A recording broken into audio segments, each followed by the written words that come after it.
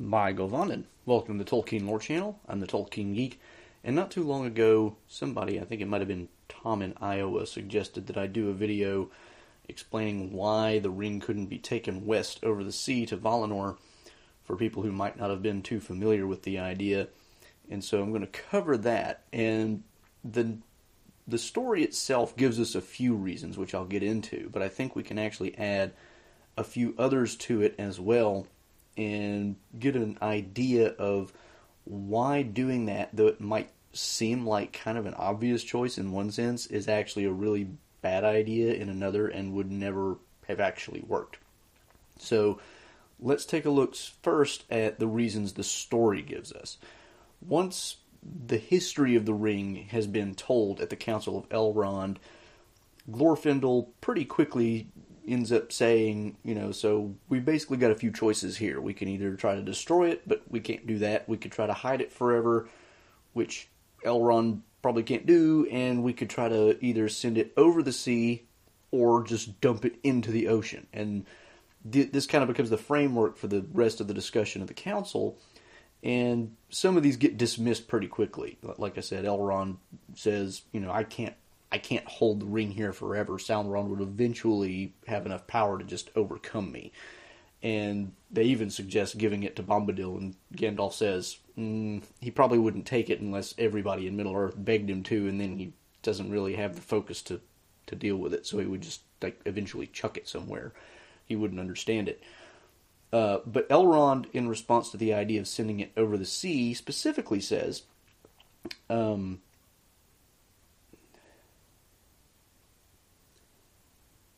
"They who dwell beyond the sea would not receive it. For good or ill, it belongs to Middle-earth. It is for us who still dwell here to deal with it." Now, that's the first reason given. And then Elrond later says,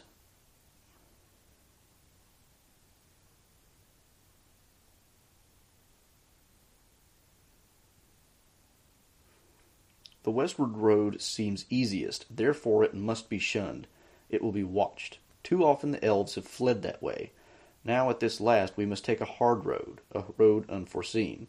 And then he concludes, we've got to take the ring to Mordor. So the two reasons given within the story itself are, the ring belongs to Middle-earth. The powers in the West are not going to take this thing. It's not for them to deal with, it's for us to deal with. And then he adds a second reason, the westward way is too easy and therefore wrong, and the elves have too often fled that way. So he's kind of putting a gloss on the whole too easy thing by basically saying the elves have been in retreat mode for too long, and it's kind of he doesn't use the word coward, and so I hesitate to put that much of an emphasis on it. But it's almost like he's saying it's kind of the coward's way out. We're not really addressing the problem. We're just, kind of pushing it off and trying to have somebody else deal with what really we should have already dealt with here on Middle-earth. And, of course, the earlier problem, he stated, was those who dwell in the West would not receive it. Now, he doesn't explain why exactly, and we could probably assume a few reasons. For one thing, Valinor, the Blessed Realm, is a place that is holy, sacred, hallowed in various different senses. But as is pointed out in the Silmarillion, especially in the Akalabaith, to those in Numenor who are like, why can't we go visit, and why can't we obtain immortality by living in the Undying Lands?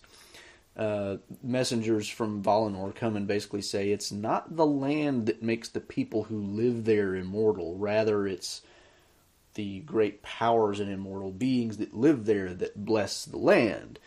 So there's a bit of a hint here that Valinor is only a kind of a holy, sacred place because it's kept that way by its inhabitants. The ring, on the other hand, is altogether an evil thing and just simply does not belong there. Why on earth would you ever allow it to be brought into Valinor when it's, by its very nature, evil? Now, on the one hand, we might imagine that one reason for taking it to the west is because there is power to destroy it. Whereas in Middle-earth, the only way to destroy it, seemingly, is to dump it back into Mount Doom, where it was forged, and that seems an insurmountably difficult task. Now, in the west, you have Aule, who is, Sauron was one of the Maiar of Aule, and so Aule is, like a step above, at least a step above Sauron, and therefore he might potentially have the power just inherently to unmake anything that Sauron made. Could he actually? We don't really know that, but it's at least maybe something in the back of the minds of the people who were suggesting this idea in the council, that if we send it to the west, they might be able to destroy this thing for us. And let's assume, for sake of argument, that Aule or some other Valar or combination of Valar could in fact accomplish that task. It is still the case that the ring shouldn't be brought there because it's an evil thing, which, you don't let those things into Valinor. That's kind of the point. Valinor is kept as pure as it is because all the bad stuff is kept out. Now, of course, there have been bad things in Valinor before, Melkor and Feanor, but there's, that was kind of an oopsie, in a sense. They didn't intentionally let those things in. And you might argue that, well, they're only letting the ring in for the purpose of destroying it, and therefore, they're going to let it in, they're going to break it, and then it's all over. It's like, what's it going to do to corrupt anything? Well, that's an interesting question. Could the ring actually potentially corrupt, the elves in Valinor, or even Maiar and Valar in Valinor? There seems to be no question that it could at least potentially corrupt Maiar, because Gandalf himself is a Maia, Saruman is a Maia, Galadriel is a great elf, Elrond is a very great elf, and both of them turn down the ring on the grounds that it's, something that would corrupt them. Gandalf is afraid it would corrupt him. Saruman was corrupted merely by seeking for it, let alone by actually having it. So elves and Maiar certainly are susceptible of this kind of corruption. You could argue the wizards are kind of a special case because they're incarnated and therefore a little bit different than a Maia who is not incarnated into a real physical body. But I don't think we have any grounds to think that that's a different scenario. So then the only real question is, could it corrupt a Vala, such as Aule? That's kind of a hard question to answer. I don't know that it would. For one thing, Aule, I don't think would have any particular reason to be tempted by the ring, and nor would many of the other Valar. But it's still, kind of an open question. And another problem here is that even if you take it there and there is literally zero risk of any temptation on the part of anybody else, and it's taken in, destroyed by Aule immediately, and then done, you still have the problem of what Elrond says, which is, this is kind of the coward's way out. And also it gets mentioned by one of the other elves, Galdor, I believe it was, who basically says the westward way is going to be watched carefully by Sauron. And even though the Nine have been unhorsed, that's just a brief respite. We don't have all that much time. And if we try to go that way, that's probably the way he's going to expect us to go, and therefore the road that's going to be most closely watched. And he even mentions, somebody had already brought up the idea of Bombadil, and he said, going back in that direction that we've just come from is going to be really dangerous. I mean, it was hard enough getting here, and we don't want to go back and retread the same ground. And so he adds on the point that if the road back to Bombadil, or Eowyn as he calls him in the Elvish, if the road back to Bombadil is dangerous, then the road to the sea is way more dangerous, because that's even, it's farther, and it's, the kind of thing that Sauron would expect. And you have to remember here, Sauron's expectation is, literally the last thing on his list of expectations is that they're going to try to take it to Mordor. Because, again, not what Sauron would do, and also insurmountably dangerous. Who would be that stupid? Sauron is going to expect that they're either going to claim the ring and fight him, or try to just shunt it off somewhere in the west, because that's what them elves do, right? So, of those options, Sauron is going to be watching for somebody to claim the ring and become the Ring Lord, or he's going to be watching for them to try to get rid of it by taking it west. So, whatever spies Sauron has in the area are going to be, looking around for what's going to happen in this zone of, in and around Rivendell and Bree, to figure out what the plan is and where they're going with it. When they eventually do set out eastward and southward, of course, to the extent that Sauron might be aware of any of that, his guess is probably that it's going to Minas Tirith. And that's, probably the best guess that he could come up with, because, well, that's the greatest power left in Middle-earth, and therefore, they're just taking it there to have whoever claim the ring and then fight me over it. So, whatever resources Sauron might have could easily be focused westward.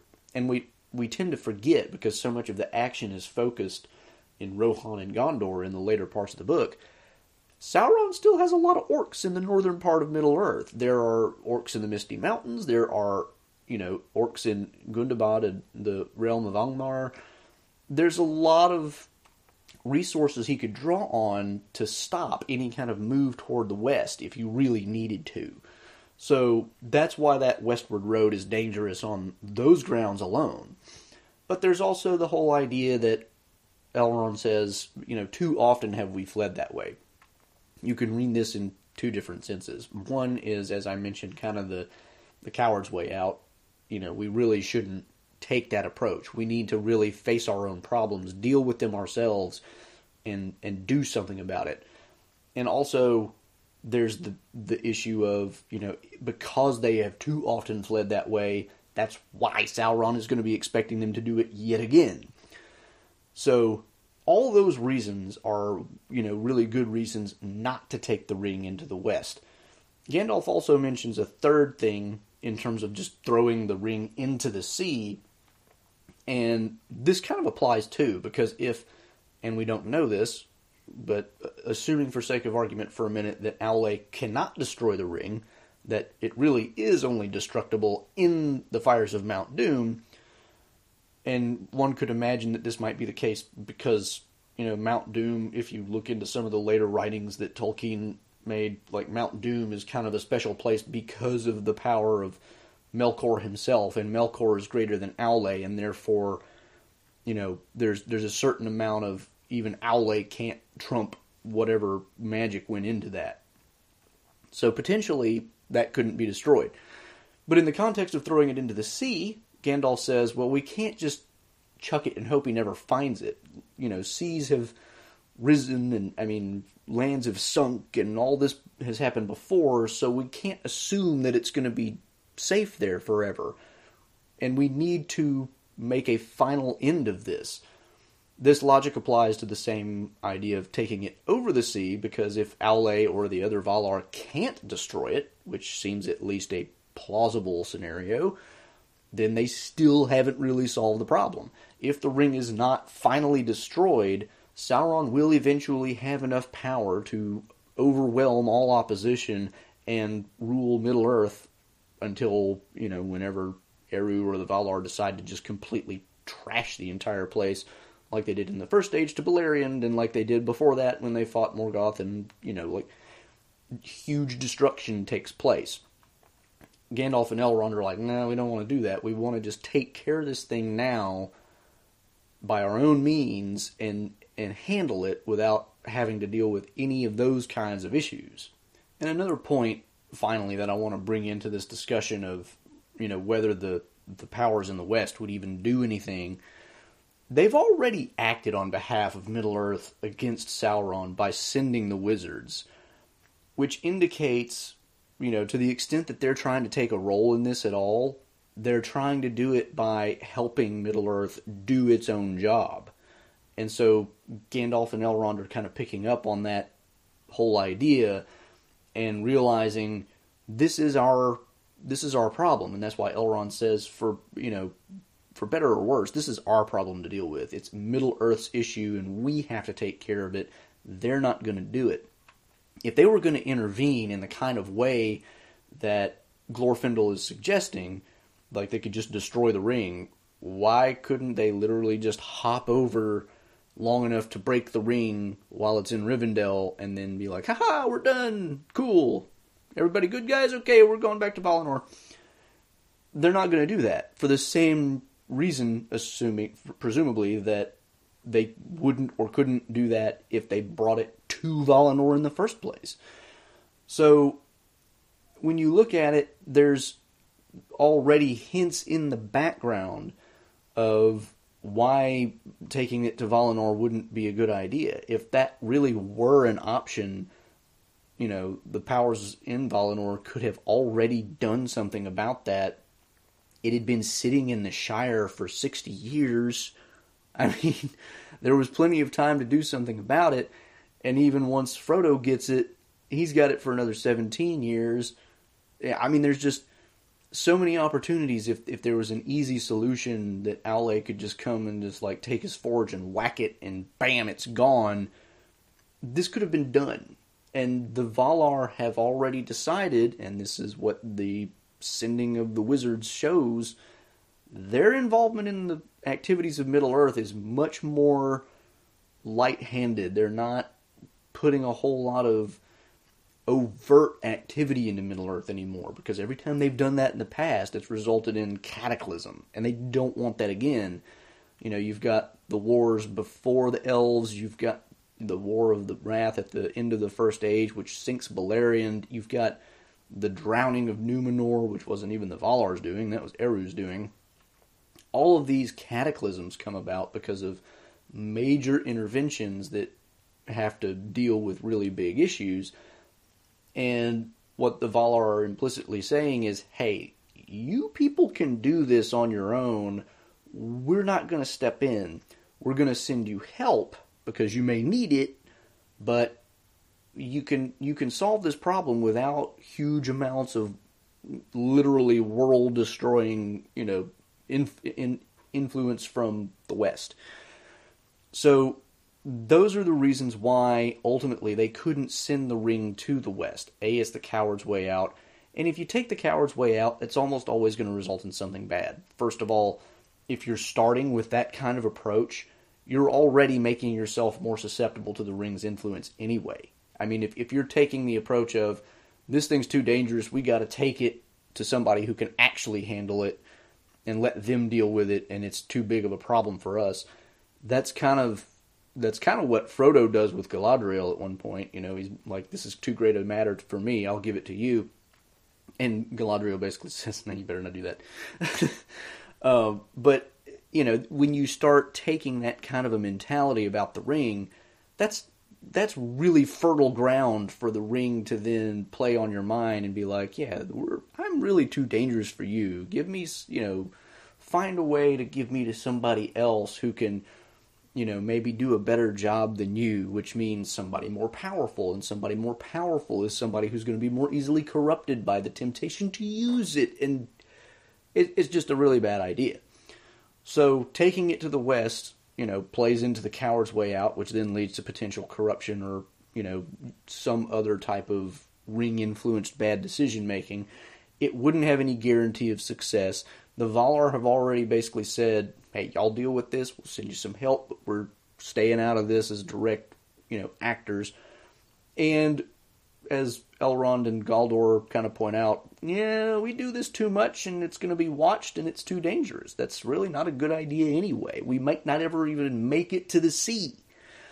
So, those are the reasons why I think they can't really take the ring west to Valinor for any kind of purpose. So, there may be some others that, people out there can think of creatively. If you can, put those in the comments. Might be interesting to look at some of those. Let me know if you think I'm pushing the limits of my logic a little too far on some of my own reasoning, or if you can think of other reasons to back up some of the things that I've said. There's, a lot of unstated stuff in the Council of Elrond in a lot of ways that, we kind of have to flesh out in our own minds once we have more of the background details on everything. So it's, a lot of this is inference, and it's really interesting to think about and but there's no guarantee that we're getting exactly all the, Elrond and Gandalf and Galdor never state a whole lot of their arguments in really true geometrical proof form. Like, here's all the reasons and here's why they matter. So, pro con, if you can think of additional reasons, put them in the comments below. We can have some interesting discussions about that. If you enjoyed the video, please give it a thumbs up, share it around. Please subscribe on YouTube, Rumble, Odyssey. Catch me on podcasts as well. And you can find me at Twitter at JRRTLore for occasional Tolkien-related trivia questions. And you can support me over at Patreon. Until the next time, I'm the Tolkien Geek signing out for the Tolkien Lore Channel. Namaste.